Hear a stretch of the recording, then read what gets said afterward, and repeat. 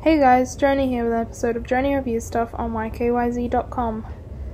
Today, as I got out of bed, I was assaulted.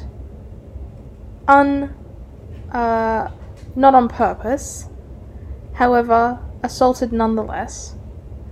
As I stood up and leant over to stand out of bed, my boyfriend moved in his sleep and catapulted my phone that was sitting on the bed, and I just got one of those heavy-duty cases on it.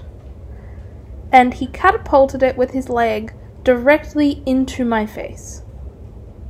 Now, as you can imagine, this felt pretty bad, and I'm expecting a bruise to show up in the coming days, or hours, we'll see. Luckily, it was an accident, and I'm not mad at him or anything. I'm not angry.